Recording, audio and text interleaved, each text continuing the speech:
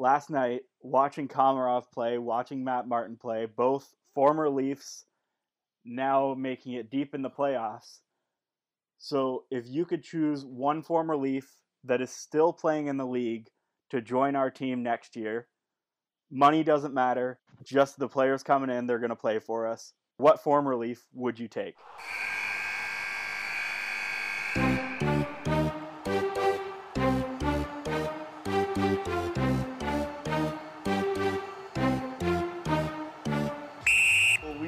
They just walked away with that like that, to be honest. Yeah, like that second period, it was, within the span of like 6 minutes that they scored 3 goals? Something like that? Like it was short time. Yeah, and they were just like dominating the play, like so much zone time and like possession time. Like that was the perfect Islanders game if you're Barry Trotz. Yeah, it's too bad that they're facing Tampa Bay because I don't think they're gonna be able to win that one. I just really don't want to see Tampa Bay go back to back because I don't even know a Tampa Bay fan. It's so true. So like when Pittsburgh did it, I was like, you know what, Crosby added to his legacy, pretty cool. I knew some Pittsburgh fans; they were jacked up. I don't even know anyone who's like, yeah, I'm a Tampa Bay fan. No. Although, I mean, I guess maybe in Florida there is, but yeah. They're just not one of those fan bases that have fans all over. No. Like no, it's not, they definitely aren't. Like you go walk into a room of like 25, 50-year-old men and find 2 Blackhawks fans at least. Like yeah, or Detroit fans or any New yeah, Jersey something, fans you even. know what I like, mean? Yeah. Yeah. The fucking Blue Jays got quite the gift last night. Oh, did they? What happened last night? They were they were down 2-1. I'm pretty sure it was 2-1 when it all had happened. And they could have thrown a double play to end the inning, and the other team overthrew first base, and the Blue Jays ended up scoring 2 runs. Shit. And they going up for 2 or 3 runs going up a couple, and then they ended up winning the game. Oh, I didn't know that. I didn't hear anything about the game last night. Sweet. Fuck the White Sox. Oh shit. I honestly just I want to see them keep going. Like as much as everyone talks about it, like I just want to see the development. I know more and more as a Leafs fan every day. I'm like, you got to get that like experience in games that matter. Like that's why the Leafs have to get out of the first round like sooner rather than later. Same with like the Jays. Like they just need to continue being one of those teams that are hanging around so they get the experience. It's like the team's super young, so I think they got a long way to go. Yeah. Yeah, I think they'll be a better team next year, even still. Like this year they're super inconsistent with their pitching and stuff. Yeah, they'll get better next year. Yeah, which actually surprises me. It's weird to me too that like guys like Mats can be lights out one night and then they're not very good the next. Yeah, well, and I found like even I was looking at stuff for today and like even their hitting's inconsistent though. Like one day they'll have 14 runs and then the next game they'll have 2. Like yeah, obviously you're facing better pitchers and stuff, but that's a big discrepancy between the you two. still gotta perform. Yeah. Yeah, you're gonna call yourself an offensive team. You gotta be able to find the offense no matter what. Yeah. Yeah, to make up for shitty pitching. Yeah, and right now, like the relievers looked really good at the start of the season, but there's just not enough depth there, quite obviously. Like they blew a really good start yesterday by Robbie Ray, and that just can't happen. No. Did you see that? Like when they're not. Who was it? One of the reporters released their AL All-Star team voting, and none of the Jays pitchers were on it. That's hilarious, no doubt. Vladdy and Simeon were on it, but nobody else.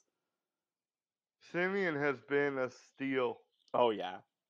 But I feel like people expected him to be, because he's that mature presence, too, right? Yeah, well, he was in some sort of MVP conversation years ago, so it's not like he just become a nobody. Yeah, he was a runner-up for the Golden Glove a couple of years. Yeah.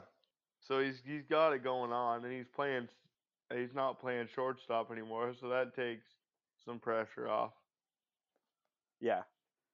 Where do we want to start today? You want to start with the Jays? Well, he kind of already did start with the Jays. I was recording all of that. All right. Well, we can just keep rolling with it then. Um, the other thing that's freaked me out the last couple days about the Jays is that they had all this depth in at back catcher, and now they have none of it. Like everyone is injured, and like there's a lot of communication between your back catcher and your pitcher. So like it kind of sucks to know that we have a weak pitching staff, and one of our depth places was back catcher, and now we don't really have that. Yeah, that like I feel like the back catcher is an underrated position for sure. Like the impact a good catcher has on a game is ridiculous because they're essentially choosing the pitches that are going to be pitched. So they have to know all of the players or all the batters that they're facing. Yeah, exactly, and like Danny Jansen offensively has some play to be desired, but I really do like how he commands the game behind the plate, and he gives a lot of confidence to our pitchers who obviously need some. So it sucks that he's going to be out for a bit. And then this should have been like a huge opportunity for McGuire or what's his name? Kirk. Yeah. And I don't know what really happened there. Like I I don't know too much about the Kirk injury, but like when they first started talking about it, it didn't sound like he was going to be gone for very long. Now it's been a couple weeks, and that's a lot of games in a baseball season. Like that's the thing about the baseball's condensed season is like even a short term injury, that's a lot of games you're missing. Yeah.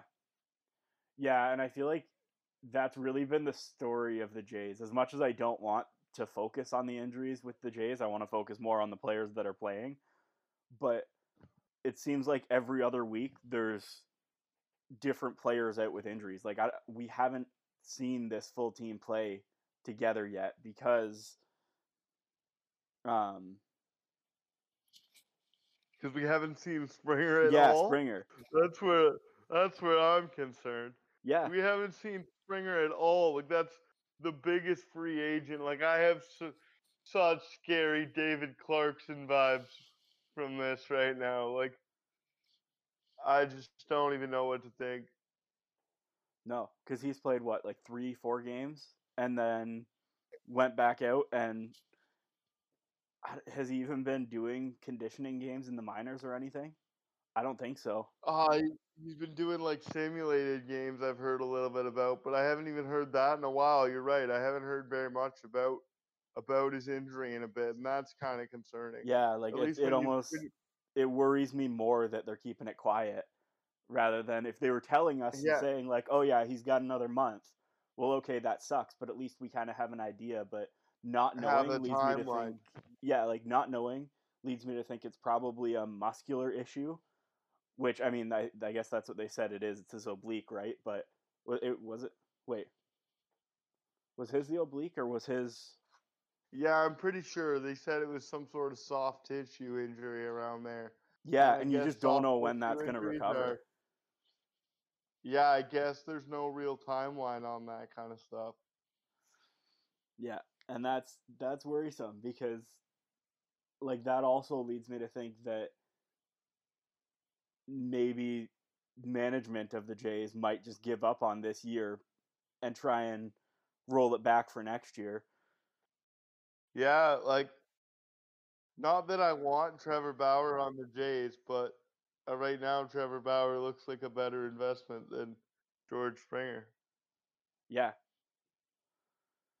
Yeah. And like why would they go out and try and acquire some pieces halfway through a season when the season's already not quite going the way you want it to? I mean, they're still above 500. They're still third in the East, but like it just doesn't look like things are clicking right now. No, and the thing about that for me is like if they're gonna get pieces, they got to get them now if they want to get into this conversation. They can't be waiting until the trade deadline. They got to go out and figure out who's available right now. And I don't know if anyone is available right now, or anyone that's going to make a big enough impact would be available right now, unless they're going to pay a big price. Well, that's kind of what I thought is that nobody's really available right now, because so many teams are in that same situation the Blue Jays are. Like, not very many divisions have teams that have completely ran away with it. So there's a lot of teams that think they're in the mix.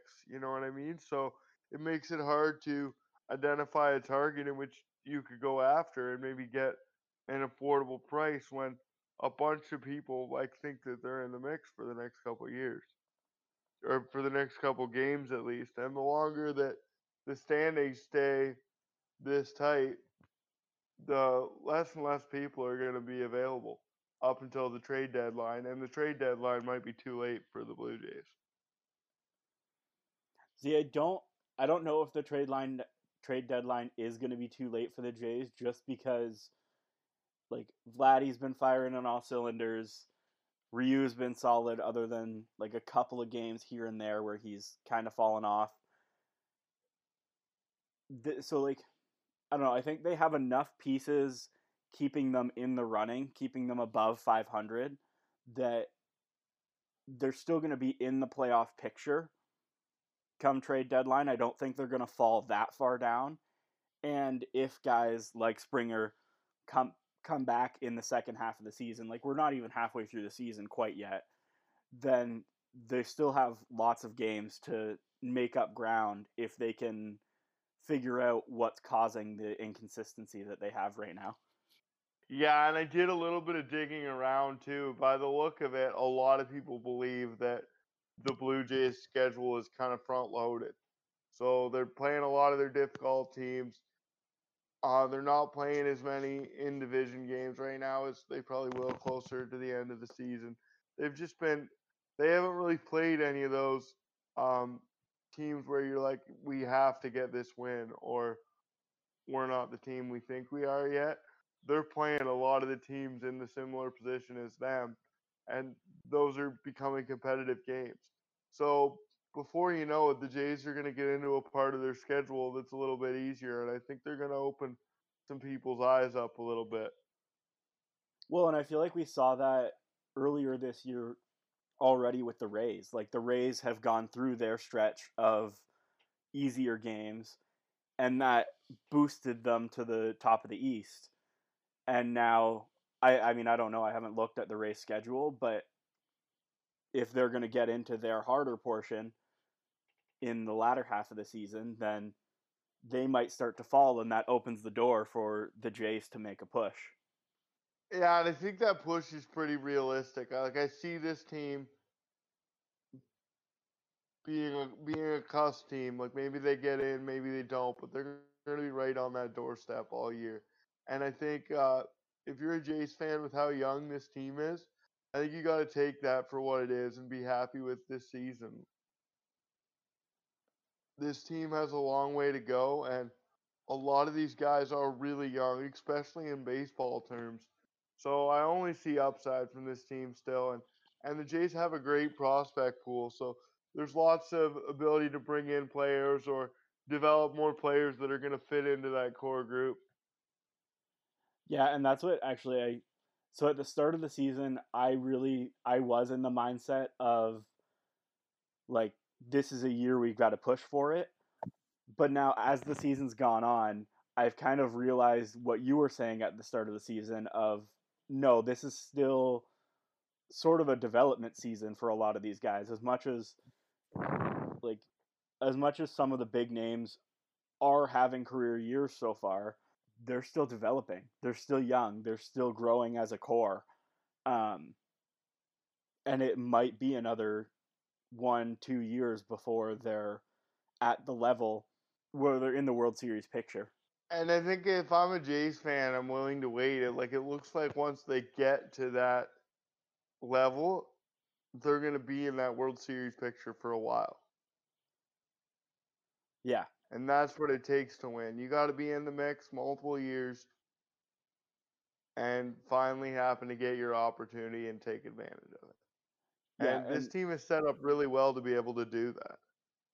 yeah, it really feels like they're building a legacy team here, or the potential for a legacy team, rather than just one shot win the World Series and then fall apart, kind of a team.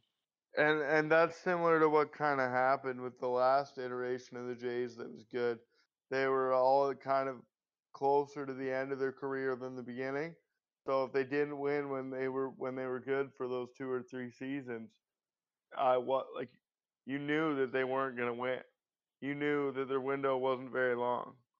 Yeah, it was sort of all or nothing. I hate to bring this back up, and I meant to tell you that I wanted to talk about it a little bit, but I wanted to get your opinion on it. I think they should let Vladdy play at third, and I didn't think I would say this, but from my perspective now, he can't get that much better at hitting. Like he needs to continue to work on some different things and his ability to move the ball around and control where it goes. But he's got that, and he was one of the first international prospects to have such a high hitting rate as a young player. Like this guy's always known how to hit the ball, and he's got so many more years of development left. Like I just don't know how he can develop much more offensively, and we're seeing so much growth out of him as a fielder. I honestly do kind of want to see him at third now, just because this kid's young and he's developing very, very fast, and he can only get so far as a first baseman. There's only so much more he can develop. And I really don't know how much more you can develop his hitting game. No, I think you're right there. Like he is sort of hitting his ceiling for batting, which I mean isn't a bad thing because it's already a high ceiling. But I mean, I've said it before. I totally think that they should give him a shot at third, especially right now because they're sort of in a gray area. Why not give it a shot before it's too late in the season to try and turn back? And he might blow people away there, right? Give him a couple of games to get used to the different play style of third base versus first base. And we've seen him be more agile this year. We've seen him be a little bit more willing to dive for the ball um, and leap around a bit. So I think that they should give him a shot at third. Uh, I don't see I don't see any downside to it. Is the biggest thing I think at this point is that like maybe at the start of the year you could argue that yeah you wanted Biggio to be your third baseman, but he hasn't been fantastic this year, and so he's been fighting injuries and stuff throughout the year. So I think it's an opportunity to try it and give it a shot, see what happens. Give him a couple of weeks there. If it doesn't work, then it doesn't work. But why not give him a go?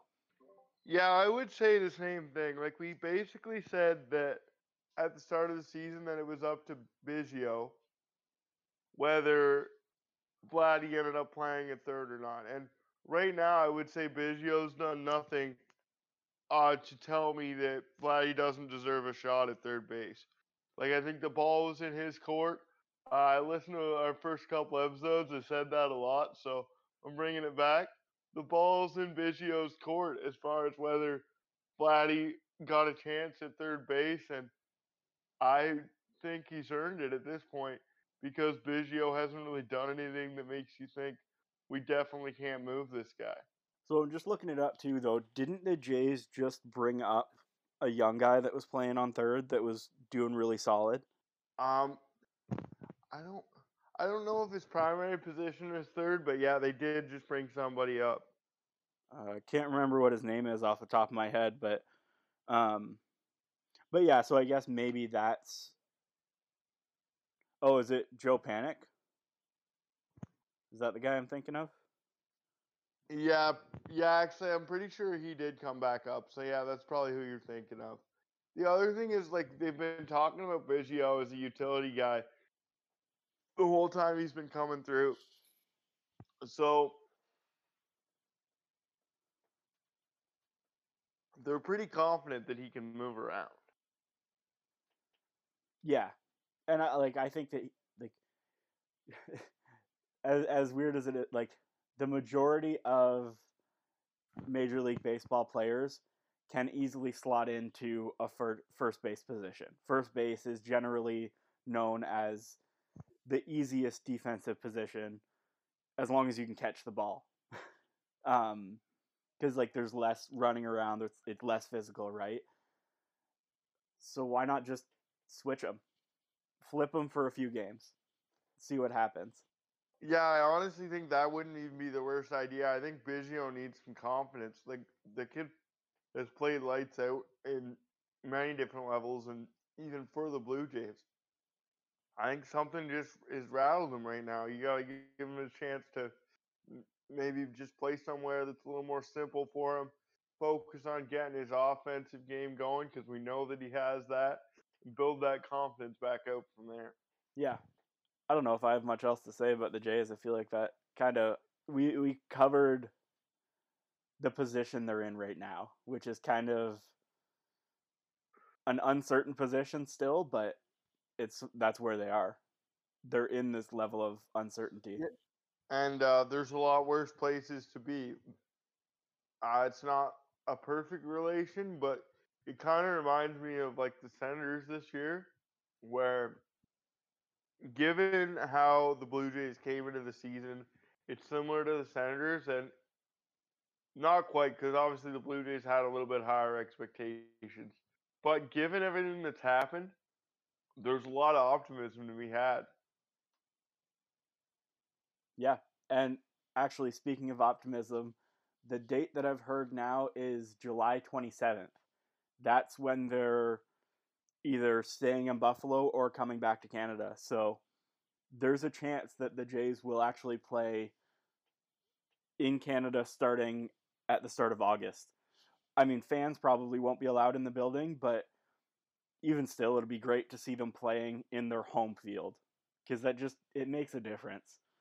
Yeah, it means something to me watching it at home too, like knowing that they're in Canada. Like, it doesn't happen in hockey, but there is something really cool about baseball and basketball in Canada, where the Blue Jays and the Raptors, they're Canada's team. There's like a really cool vibe about that, and I honestly think basically what I was trying to say is that I think that when all these players aren't playing in Canada, they don't get the opportunity to feel what it's like to be Canada's team like you do if you play for the Raptors or the Blue Jays. And it's a really interesting dynamic, and I think it opens the eyes of some players who might consider leaving and make them want to stay. And I think it does a disservice to the Blue Jays if they're not at home. Yeah, and I think as with on that point, as much as I'm frustrated that it's the Habs moving on, I'm glad that they're going to be able to play in Canada in front of at least 2,500 of their own fans. Like I think that it makes a significant difference to be able to play in your own arena or field and have your hometown fans or yeah, have your hometown fans in the building, even if it's just a few of them. So that's actually something I wanted to talk to, and I think you're 100% right. As much as a bitter Leafs fan, I didn't know what to think about the Habs. Honestly, they can have the most fans in the building. That's what sports is all about. That represents Canadian hockey a lot better than 100 healthcare workers. I think it's ridiculous that they weren't allowed more healthcare workers because they're fully vaccinated. But we're not a politics podcast, so I'm gonna leave that alone.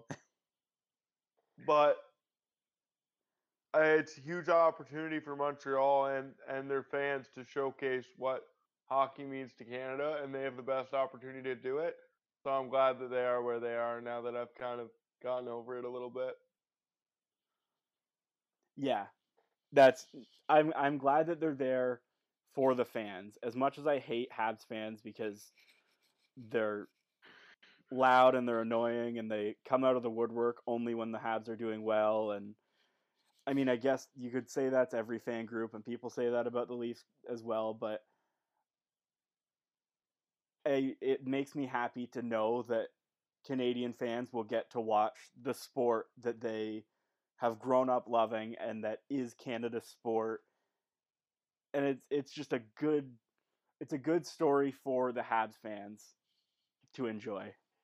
Yeah, and honestly, I hope they do their best to represent Canada. As much as I don't know how I'd feel about watching them win the cup, I'm also sick of not seeing a Canadian team win it. I want to see a Canadian team win the Stanley Cup sooner Yeah, rather than later.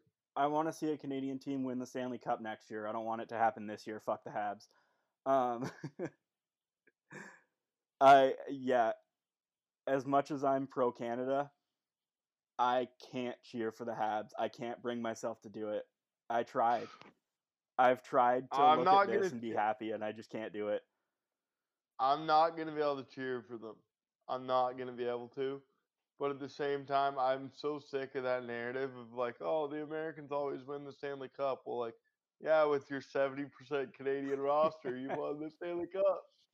Well, yeah, and how many? There's what 7 teams in Canada versus I don't know math quickly. What 24 in the states? Like that Yes. ratio just doesn't add up to meaning Canada wins all the time, right? Like statistically, it's just not going to happen. No, and because of the division alignments, Canadian teams are likely to eliminate other Canadian teams, Yeah, even in a normal year. In this COVID year, Canada, as much as everyone's like, "Oh, it's easy to get out of the Canadian division," the Canadian fans are getting screwed. Like, if the Habs don't win this next series, there's no Canadian teams at all because they've eliminated each other, and then the Habs get beat. yeah.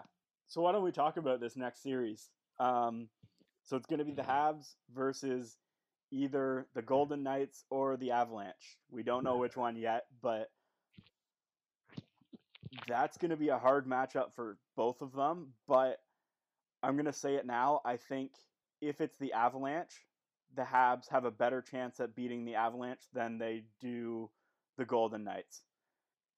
And I'll explain my thought process here. So, looking at the teams that um, that the Habs have beat so far with their system that they've been running during this playoff, which is very defensive. It's score first, make a fortress, don't let them in, control the play in the neutral zone and control the play in the defensive zone, and then break out and get lucky goals for the most part. So looking at the Avalanche, they are a very offensive team. They've got their stars and then they've got their depth a little bit down. They've got stronger defense than the Leafs, but I feel like the Avalanche are built in a similar way to the Leafs, whereas Vegas is built in a similar way to the Habs. They are very similar teams. I think Vegas is the better team, so I think Vegas is probably still going to win that series um, if that's who they end up facing. But I think because of that, the Habs have a better chance at beating Colorado than they do at beating Vegas. So I'm really happy you said this because it's gonna make the podcast way more interesting. Because I feel the exact opposite, to be honest. Oh, really? Okay, let's hear I it. think the I think the Habs been playing this like defensive playoff style. I was talking to Dylan, who we had on the podcast um earlier, talking about wheelchair rugby.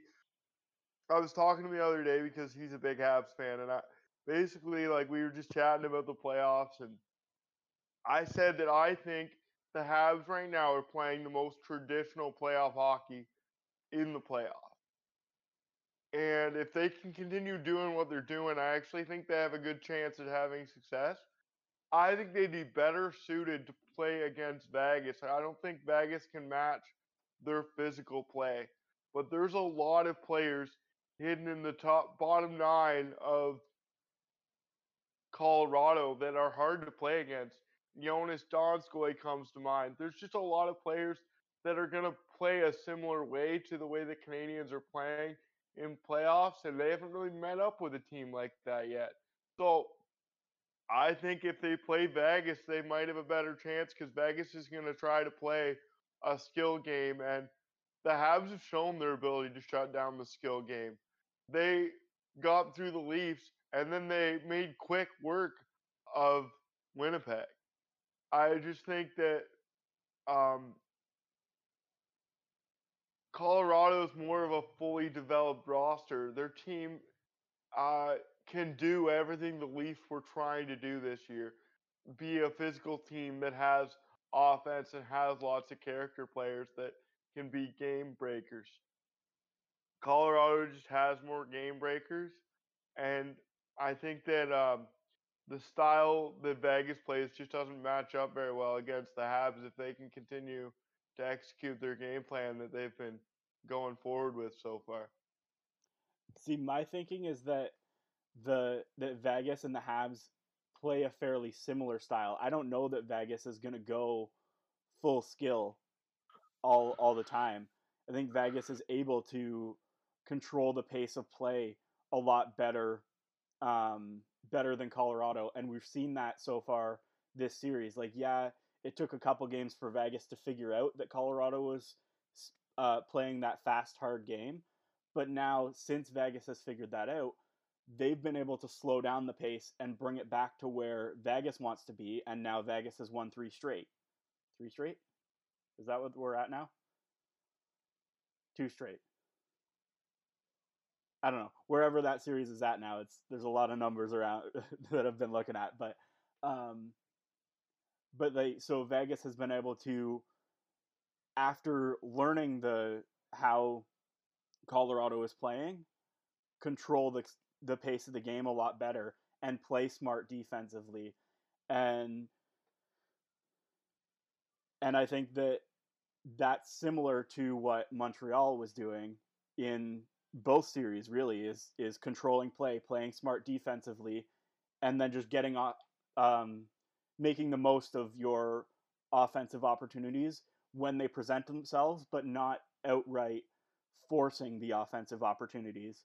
So that's in that sense, I feel like Vegas and Montreal play a very similar style, but Vegas has more offensive skill and will capitalize on the offensive opportunities more than Montreal would.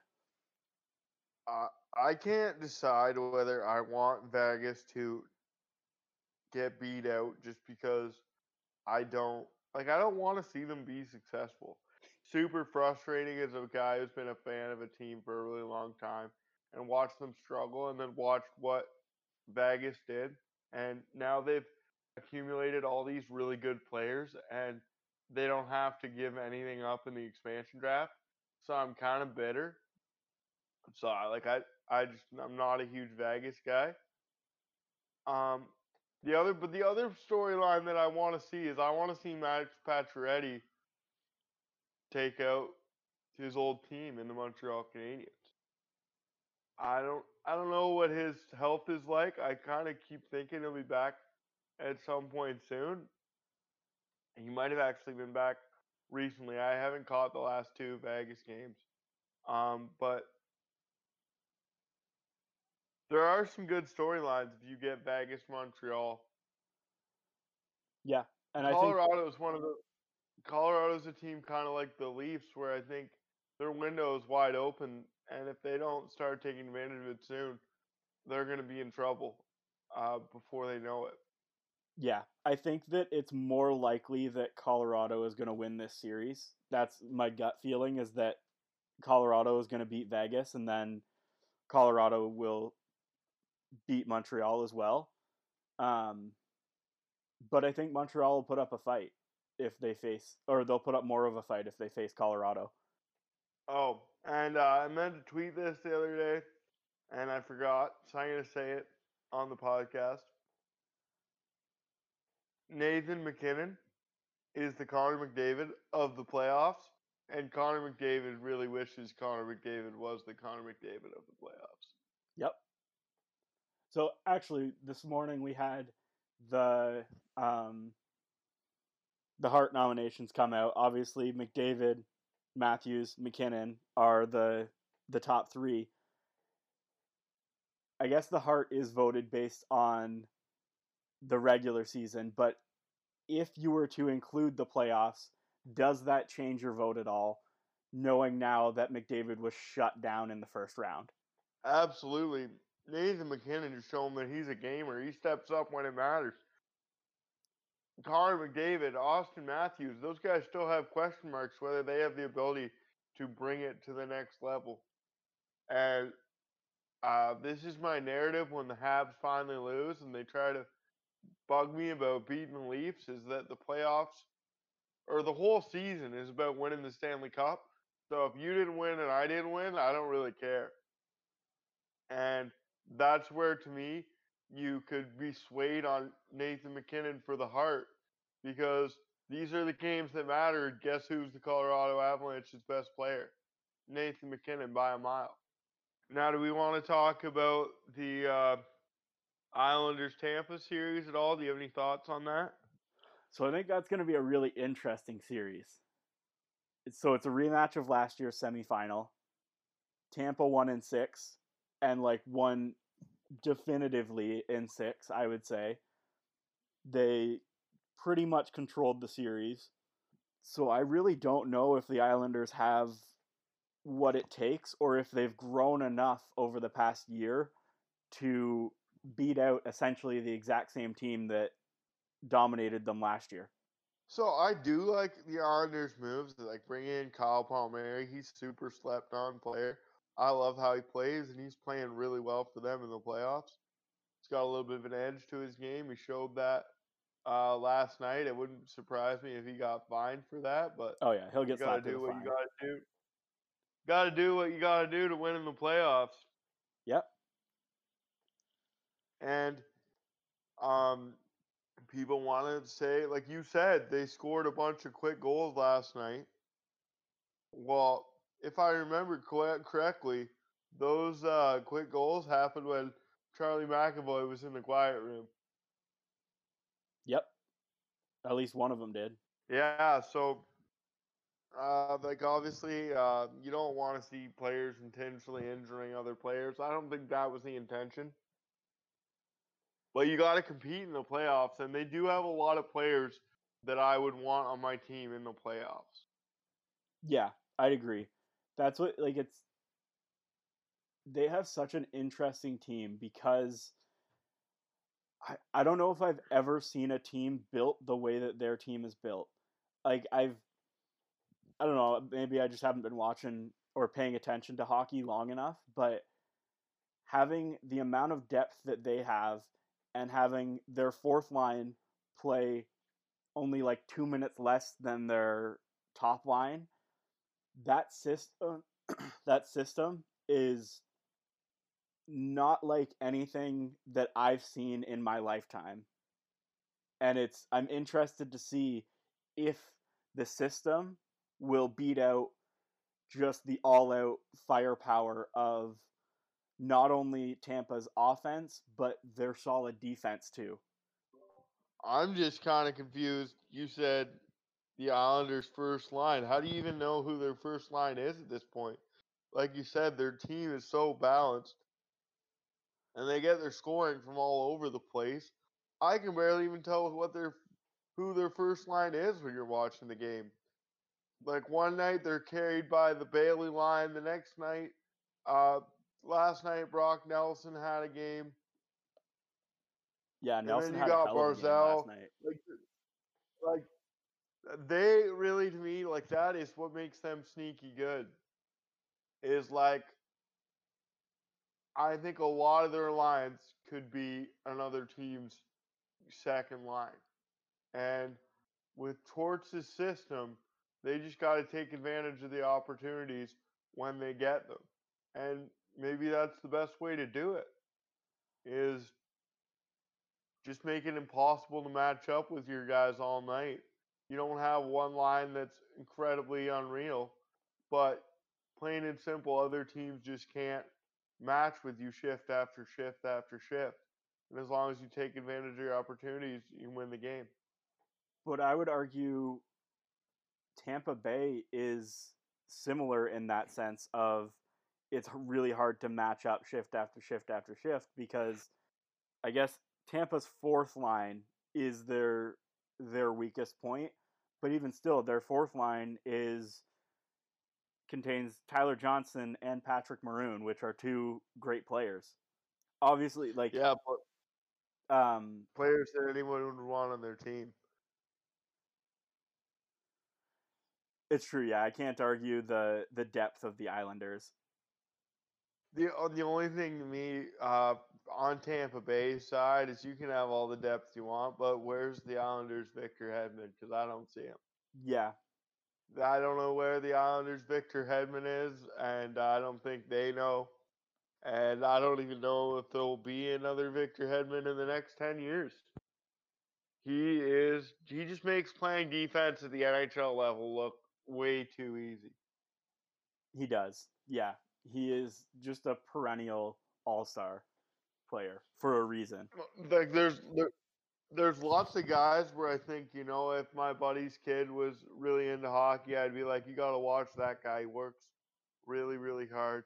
I don't even know if I would tell people to watch Victor Hedman because he does things that some really, really good players who have been in the NHL over the years haven't been able to do. Right. Like he has a similar impact on the game as a Nick Lidstrom, and that's pretty good company to put yourself in. Yeah, I'd say so. Yeah. Also, I don't know if we talked about it on another podcast, but I'm still kind of bitter about the Kucherov thing. Like he skated for a long time, and most guys don't skate for 3 months before they play again. No, most skate for like 2 weeks, maybe a month, and then play. So Like, and I get that they had the ability to do it, but to me, like, it's not going to surprise me if the NHL does something about that, yeah, they gave him an so entire that it off can't season in the happen middle of again. a season. Yeah, And I don't know. It's tough because what they did is entirely legal. It's just greasy to do. Like it is. It's just yeah, oh, a shady move. yeah. But it's It's okay. 100% legal, and honestly, kudos to them for doing it. I just don't know that it will be 100% legal if we were to have this conversation next season. Yeah, I think there's a good chance that that's a rule that they're going to look into. And the other part of it is for me is that Tampa Bay, they might want to win back to back because um, I don't know what happens with Tampa in the expansion draft. They have so many good players and they're so close to the cap. Like there's a lot of guys there that are gonna move on and be wearing different jerseys at the end of next season. I think so.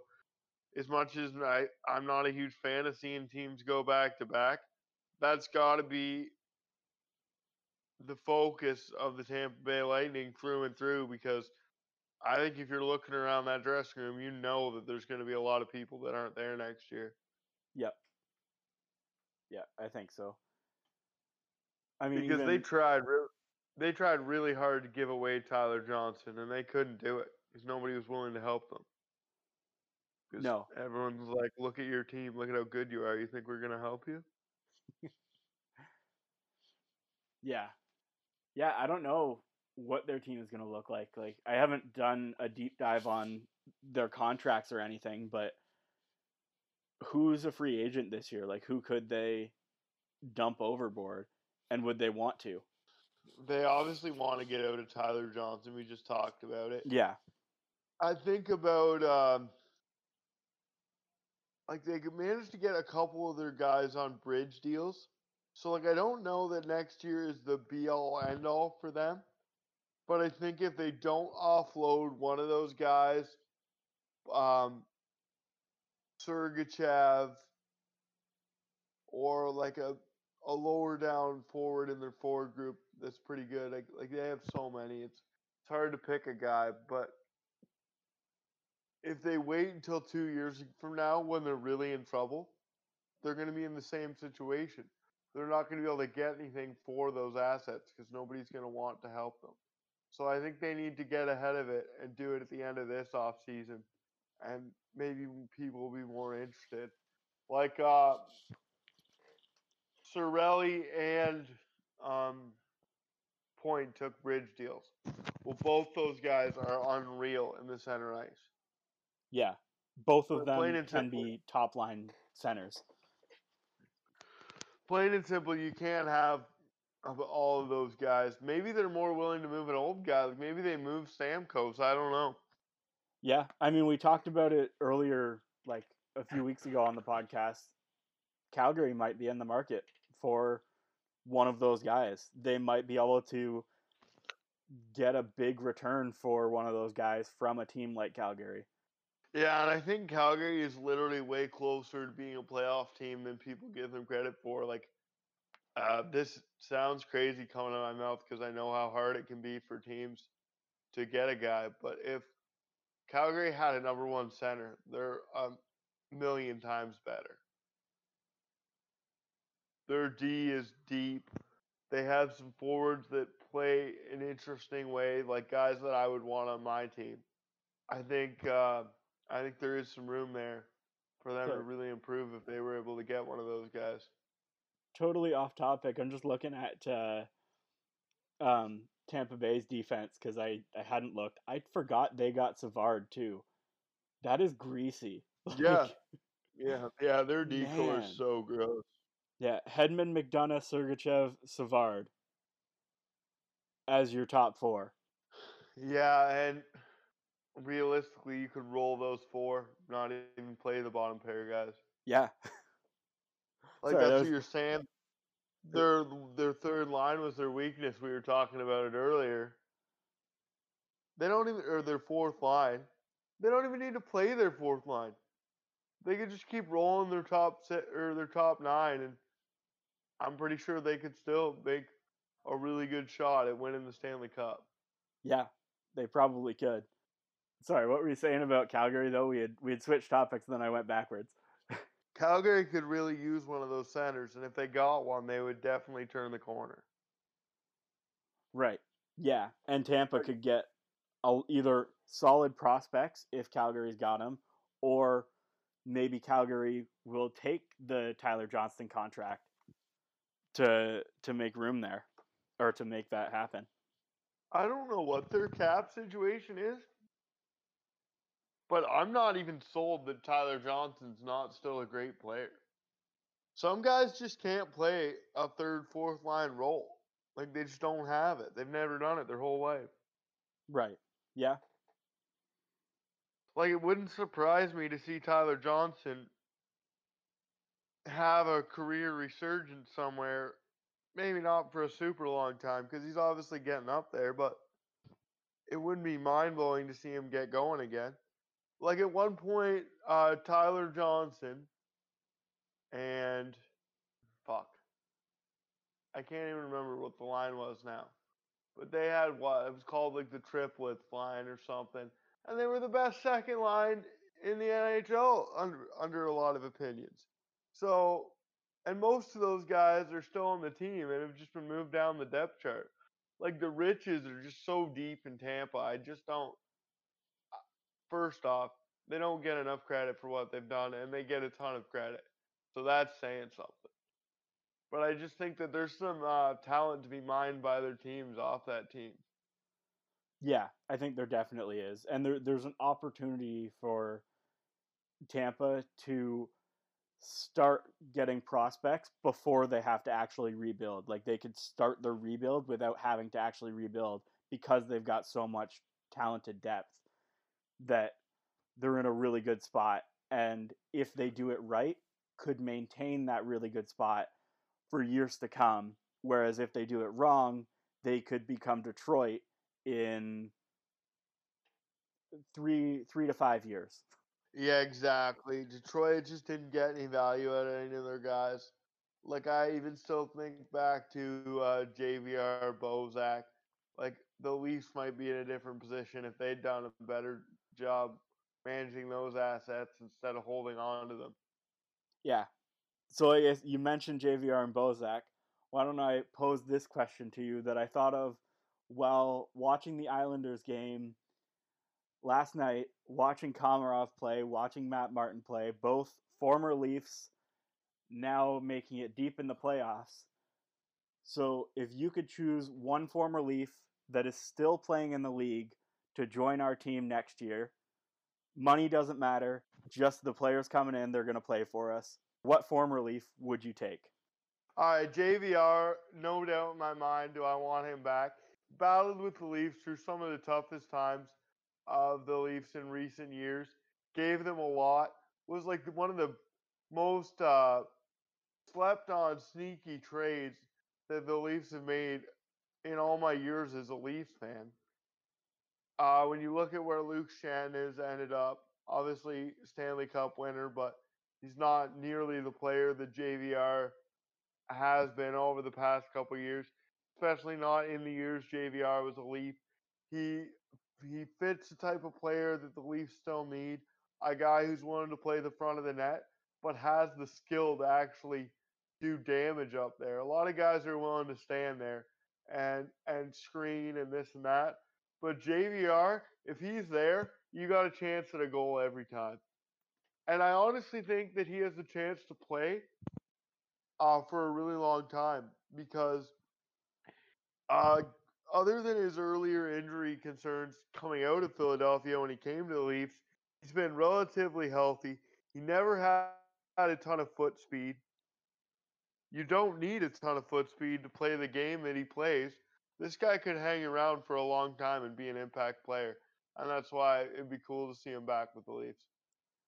Yeah, I would agree with that one. That he's probably, I would say he's my top pick if I had to pick. Just like throw him on a line with Marner and Matthews. Marner and Matthews can get the puck and toss it to him, or he'll get that greasy tip on a Matthews wrist shot. Like he would be maybe not the perfect player for that line, but he would have a chance to be really dangerous on that line. I originally was thinking he could play with Tavares and Nylander on that second line, but Tavares is already sort of a net front presence, so you don't need two net front presences on the same line, although that could be really annoying for a goaltender. So you throw him on that top line, and he's just going to tip it in every time because that's what he does. That's what he's good at. I just think he has a skill set that the Leafs don't have. He can actually do everything Wayne Simmons tried to do this year. And like I actually hope to see Wayne Simmons back in a Leafs uniform. But JVR could actually do those things effectively. I could see him being a 65-point player on that line that you were just talking about. Yeah, yeah, definitely. So there were two other names that came to mind. One was sort of an obvious one, sort of one that pissed me off that I thought of it, but Tuukka Rask, which I don't know. Can you call him a Leaf? I don't know because he wasn't never technically played for the team, but I mean he's still a great goalie. I wouldn't mind seeing him join us next year. But the other name was Mason Marchment. I wouldn't be opposed to getting him back on the Leafs. I think that he's proven himself in Florida really well, and he could come back as the player he's become and really have an impact on this team. Whereas when we sold him, that at that point he wouldn't have been an impact player on the team at all. Yeah, I also like that he played. I actually don't necessarily think he got the fair shake with the Leafs. He should have got a half second longer just because he plays that exact style. That, like, if he developed into the ideal player that we thought he could, he is exactly what the Leafs need. Who do we get for him? We got. We got Dennis All right. Malgin. Yeah, I just got there too. We got Yeah, Dennis Malgin, who at the time, like, I didn't hate the idea. He's younger. He wasn't getting the opportunity in. Florida. Turns out that was for good reason. He didn't really end up being an impact player for the Leafs either. The part that I hate about it now, that I kind of hated about it at the time, but I was trying to be positive, is he's exactly what we already have. Like Mason Marchment, the one thing that I liked about him is he was everything the Leafs don't have. And Dennis Malgin is everything the Leafs do have. Yeah. Although that would have happened, that trade was last season, was like last off season, not the most recent one. Yeah. So that would have been before Dubas realized that skill wasn't going to win. Like skill alone wasn't going to win. Yeah, I would agree with that. 100%. Now that you say that, you're right. He was still on the other mentality at that time. Mm-hmm. Yeah, he hadn't changed his thought process yet. That's why I want to go get the other Foligno. Yeah, it was cool to have Nick Foligno. He's obviously a better player than Marcus. I honestly just think Marcus has skills that would be beneficial to the Leafs. I also think that um, Minnesota has a little bit of a surplus in like third line gritty type players. They have Jordan Greenway. They have Marcus Foligno. Yeah, they definitely do. Because they're coming I off of being a system team, right? Like they're at the tail end of being a system team and they're sort of transitioning into an offense first team with Kaprizov and some of the other guys that are coming up through their system. So there's a chance that they might be willing to move some of those grittier, more system focused pieces. Yeah, and there's a couple pieces there I would like. I don't think you're gonna get Jordan Greenway because I think he's still young and there's still a lot of upside there. But Marcus Foligno's getting up there and he's affordable. That's a guy I would like to see with the Leafs. Yeah. Oh, absolutely. And just a guy that knows his role. The Leafs need guys who like know that they're third liners. Like they don't think, oh, like maybe if I have a good season, I'll end up on Matthews and Marner's wing. Like there's a gazillion guys in the Leafs organization that could end up there. Well, I would argue that They that's need, sort of what they brought in with bringing in the old boys that they brought in last year was all these players that knew their role and would try and play their role to the best of their ability. I don't know. Do you really think that Joe Thornton's role was on the wing on the first line? Because I'm a little concerned. No, Like that's that true. happened for a Sorry, long I time. was And if he never got injured, I think we would have kept doing it. yeah, I was thinking later in the season when he was on the fourth line, not at the start. Yeah, yeah. Like at the end of the season, I liked it. At the start of the season, I was like, "What are we doing?" I'd have rather had Nick Robertson there. See, at the start of the season, I was okay with it for about 3 games, and then I was like, all right, that novelty is worn off. Let's move on. Let's move him to where he should be. Exactly. All right, since we've talked about the Leafs more and more, why don't we put that conversation to bed and let's. Did you come up with any locked on or left fields, or do you want to just go into our players of the week?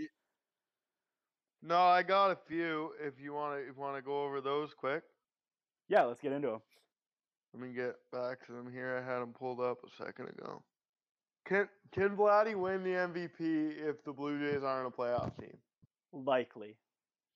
Yeah, I'm gonna make that one likely. I think that the season he's had, having it be sort of like with the story of all the work that he put in the off season and having that pay off, I think that plays into it. I think that there is a good chance of that happening. So I'm gonna make it likely. So I actually have this as a lock, and mostly because I got in a fight with some Americans on MLB.com the other day is where this question came from. Basically, they were trying to say that Vladdy couldn't win because he's on a Canadian team and nobody sees him, and they're not even going to make the playoffs. Well, guess what? Mike Trout wins MVPs. Nobody's ever even seen him play in the playoffs, and he is a Canadian. So I don't really have. There's no real good argument for that. That was just some nationalism coming from the U.S. Thinking that one of their guys should win. In reality, we're watching baseball move away from American players pretty quickly, at least offensively.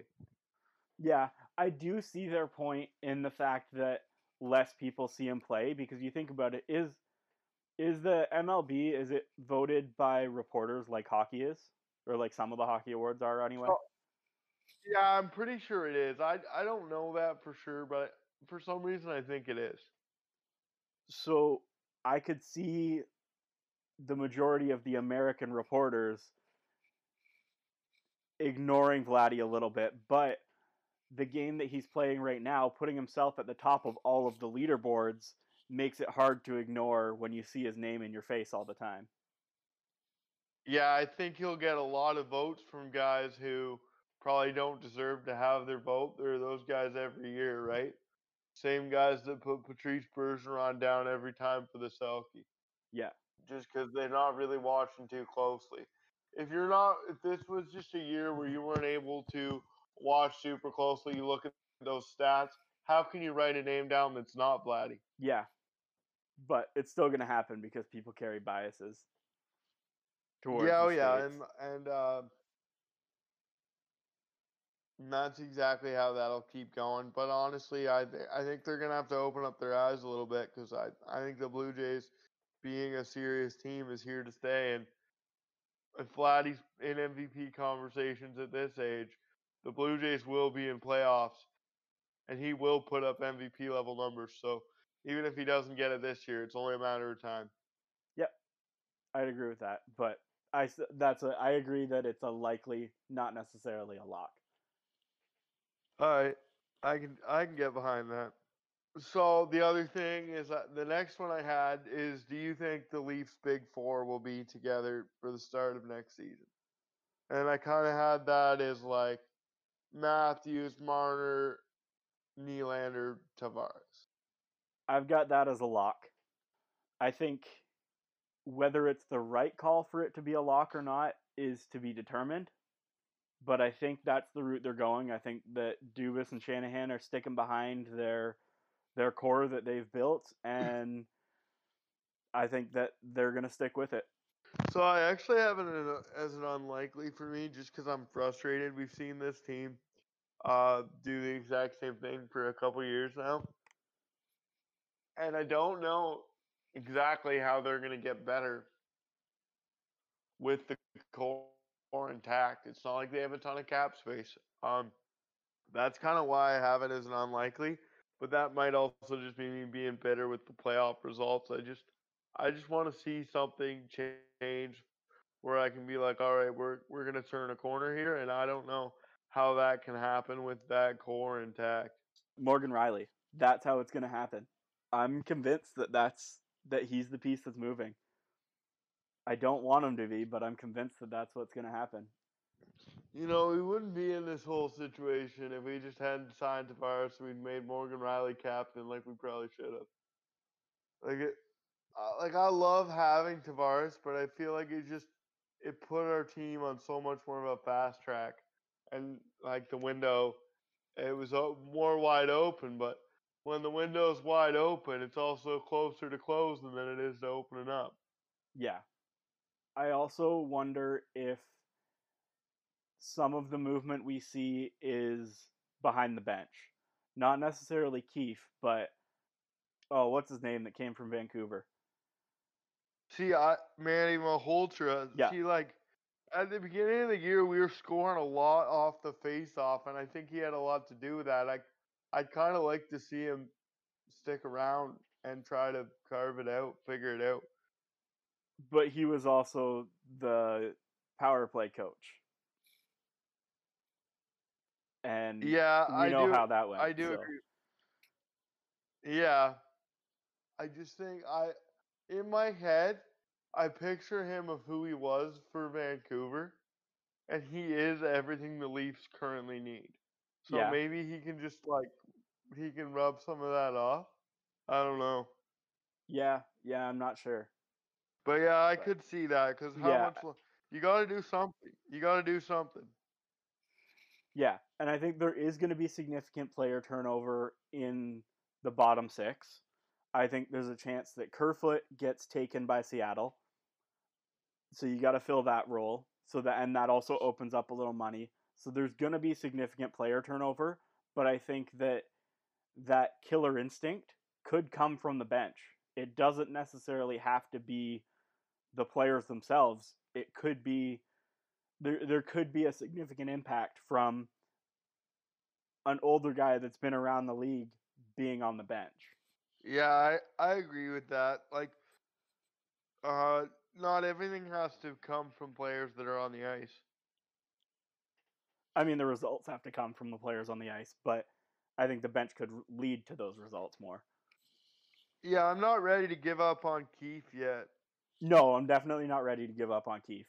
I think that I get he was questionable during the playoffs just because he was sticking with the Matthews Marner line over and over again. I think by game six, second half of game six, maybe you switch that up and you move Marner down to the Tavares Nylander line and jumble things up a little bit, and he didn't do that so much. But I that's my wanted only Matthews criticism. Nylander back, to be honest, Yeah, yeah, I would have been totally because okay with that. Nylander was flying, and I didn't think Matthews was playing that bad. I think Matthews was struggling because he's used to having Marner, and Marner wasn't playing like Marner. Yeah, Like, plain and simple, yeah, there's a lot of hate going on for both those guys right now. And I hate to say it, but I feel like more of that falls on Marner's plate than he's getting credit for, and he's taking a lot of heat right now. yeah. All right, we had that discussion last episode. What do you have any more locked on or left fields? I got one more, All right, and it's one that I didn't want to write down. But do you think that the Habs are going to go to the finals? unlikely. I'm going with unlikely. I just don't think that they have the top end skill or that high end skill that all of the other teams that are left in the playoffs have, other than maybe the Islanders. Like the Islanders obviously don't have that high end skill, but they have that system that works. But between Colorado and the Golden Knights, those teams are just better teams. And I don't know if Montreal is going to be able to work this system that they've got going against those teams. Because honestly, even like I would say both of those teams are better than the Leafs were in the regular season. Yeah, I can get behind that. Um, I think that you're going to see them get there, honestly, just because this is Carey Price's last kick of the can, and he's playing like it. Is he? How many more years does he have on his $10 million contract? Is this his last kick of the Oh, can? he's got like five. He's got five, but he is. I don't know that he can play like this for very many more years. Well, he doesn't have to. He takes the entire season off and then he just shows up in the goddamn playoffs. I guess you're right. He plays for 2 months a Hon- year. Honestly, I'm kind of bitter because, like, at this point, like, it's stupid to say, but I said for like 5 years that I could be the GM of the Habs and get more wins at a Carey Price because they just needed like an extra 20 goal scorer. Yeah, And like people are like, oh, like yeah, 20 goal scorer, blah blah. Not that easy to get. I'm like, honestly, they're around every year to get. They got Tyler Toffoli this year, and look what it did. Like, as soon as you score 3 goals, your likelihood of winning the game with Carey Price in net is ridiculously high. yeah. That's so true. Yeah, So, like, at this point, I don't want to see them win, but I have this suspicious feeling that they're going to. I don't. I really think it's unlikely. All these other teams have been uh, serial chokers that they're going to have to play against. All have gotten this far and not been able to do it. There's still no pressure on the Habs, bro. They were supposed to lose to the Leafs in the first round. All these other teams have blown it over the last couple of years. The Habs are playing with house money right now, so it'll be interesting to see how this all shakes out. Yeah, but the team that plays with house money almost always blows up. So you think they're going to be like the Senators a couple years ago? They're going to think that they have a team, and next year they're going to be trash. Yeah, they might be Vancouver from last year. best team in the North. Vancouver was touted, right? Like during the bubble, they were fantastic. They were really played really well, and look what happened.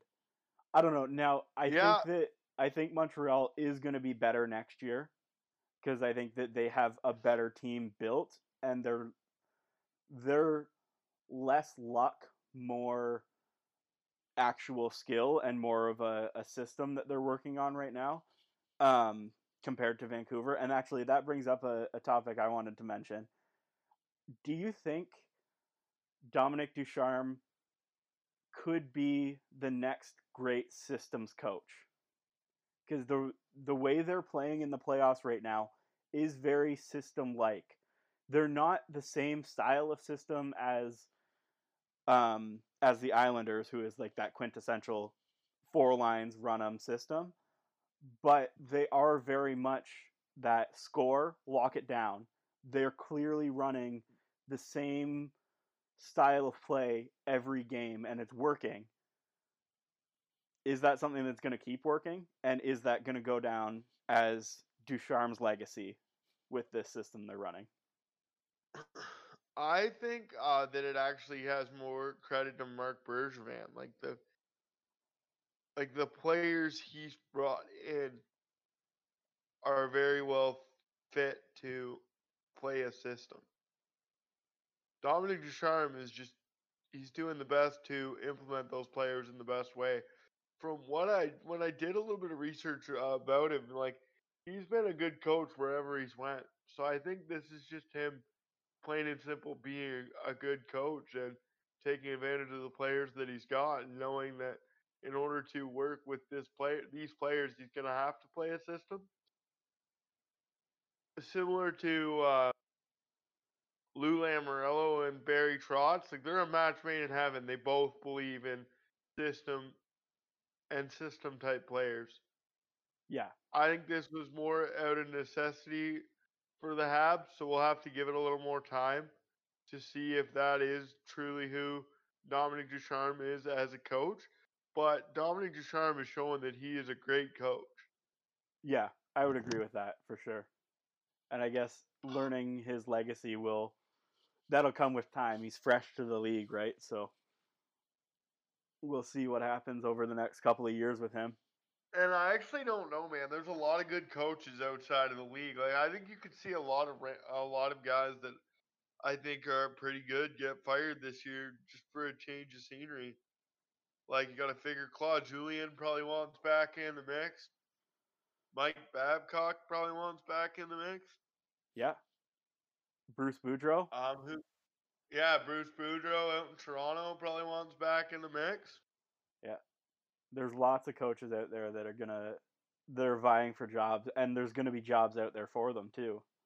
Person I'm happiest for right now is Mark Bergevin because he was so close to getting fired. Yep, he really was. And knowing how the Habs have treated him over the past couple years. This one run's probably added 5 years to his career. Like he's probably not gonna end up on the hot seat again for another 5 years. Nope, unless he really fucks up next year and does something stupid. But I don't see that happening. He's not a stupid guy. He seems to know what he's doing. No, I think we talked about at the beginning of the year that he was in on the GM of the year conversation. I don't know if that takes into account playoffs, but if it does, I think he's a lock to win it. Yeah, I think he could be. All these other teams haven't really like the players they're bringing back to the playoffs this year, the players they've had for the past few years. So it's hard to sit and say one of those guys is GM of the year. Yeah. All right, let's get into our player of the week. We're coming up on about an hour and a half here. So, who do you have as your player of the week? So I'm back with Andre Vasilevsky. I'm pretty sure I already did this once, but the guy's just that good, and it actually kind of bothers me that he doesn't get the attention he deserves because he's on a team where his lights out goaltending doesn't necessarily shine. Like he'd get the same praise as Carey Price if he played in Montreal and was on a team that could barely score 2.5 goals a game. Yeah. He picks up a shutout to win the series. To me, that's just ice cold. I thought Carolina had lots of offensive firepower. He shut them down. Tampa Bay shut them down. He's a big part of that. So he's my player of the week, and I like to support the Russian goalies because I hate how this narrative has changed.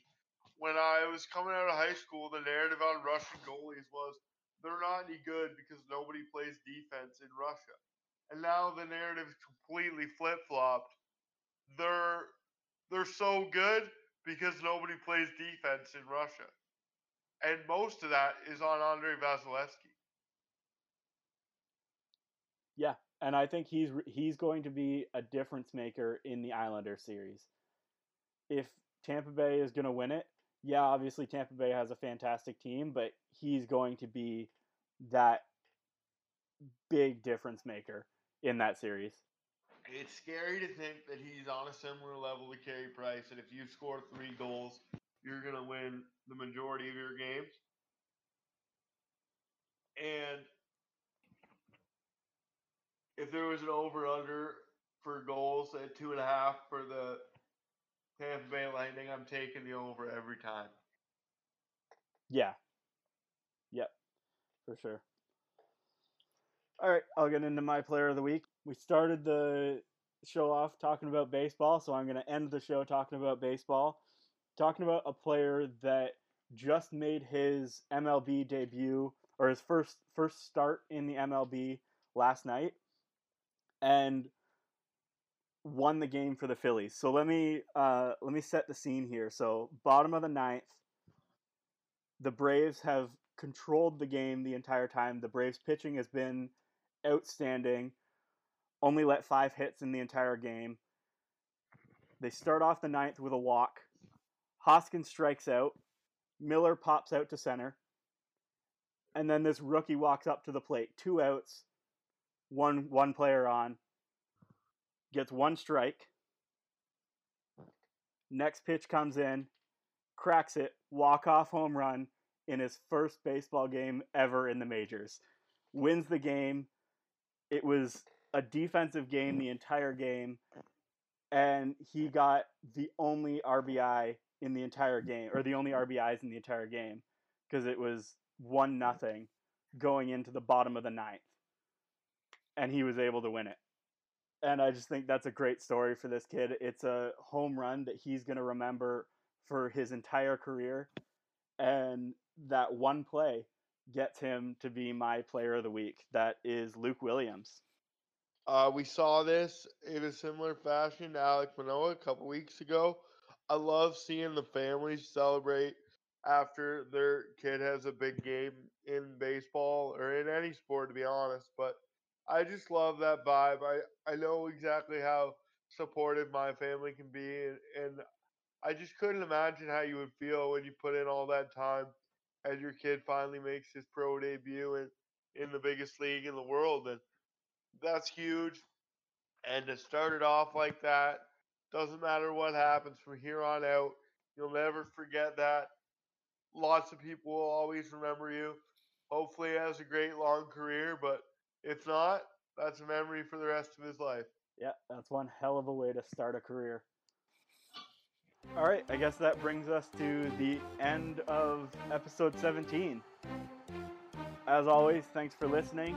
Give us a follow, interact with us on Twitter at Fanalysts. Send us a DM on Instagram at the Fanalysts Podcast. Let us know if you have any stories that you want us to talk about, any ideas for the off season when sports end for us to talk about. That would be really helpful. And I hope you guys have a good week.